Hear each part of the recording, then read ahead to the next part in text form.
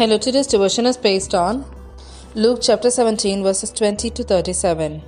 Once on being asked by the Pharisees when the kingdom of God would come, Jesus replied, "The coming of the kingdom of God is not something that can be observed, nor will people say, 'Here it is,' or 'There it is,' because the kingdom of God is in your midst."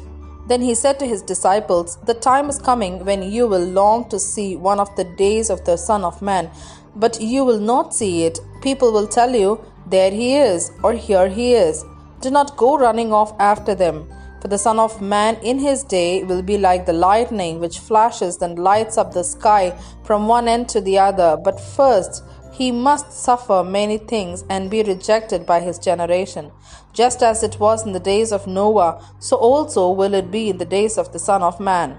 People were eating, drinking, marrying, and being given in marriage up to the day Noah entered the ark.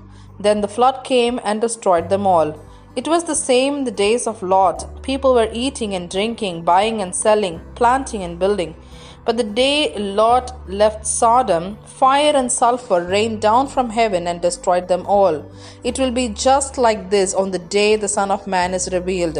On that day, no one who is on the housetop with possessions inside should go down to get them. Likewise, no one in the field should go back for anything. Remember Lot's wife. Whoever tries to keep their life will lose it, and whoever loses their life will preserve it. I tell you, on that night, two people will be in one bed. One will be taken, and the other left. Two women will be grinding grain together. One will be taken, and the other left. "Where, Lord?" they asked. He replied, "Where there is a dead body, there the vultures will gather." Here ends the Bible reading.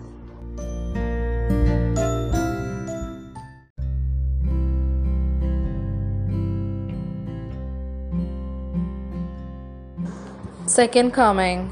Are we aware of the fact that we have to give an account of stewardship of our lives?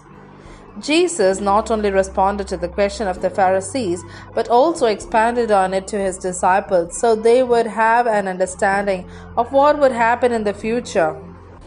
It is a subject still relevant to us, but because we are still awaiting the fulfillment of the prophetic events that will take place upon the return of the Lord to establish his kingdom.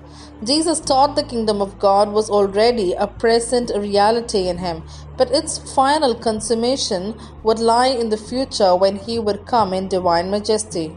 The Pharisees rejected the kingdom of God because they rejected the Lord Jesus as the Messiah. Jesus will not be physically present with them after a ascension.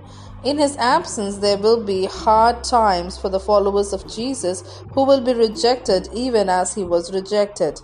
Jesus cited two examples. The people of Noah's time and the people of Sodom in Lot's day were wicked. They were all going about attending to day-to-day work. Calamity struck both these people suddenly. Jesus said his coming will be sudden, and so we must be prepared to go about life like the people of Noah's time and Lot's time, oblivious to God's present kingdom with no concern for the future kingdom is to expose ourselves to get great danger. God is very patient and long-suffering, giving more than ample warning about the future. The emphasis is on sudden, unexpected revealing of the Son of Man. The righteous will be taken up and the wicked left behind. Each one of us must live in the light of Jesus' coming.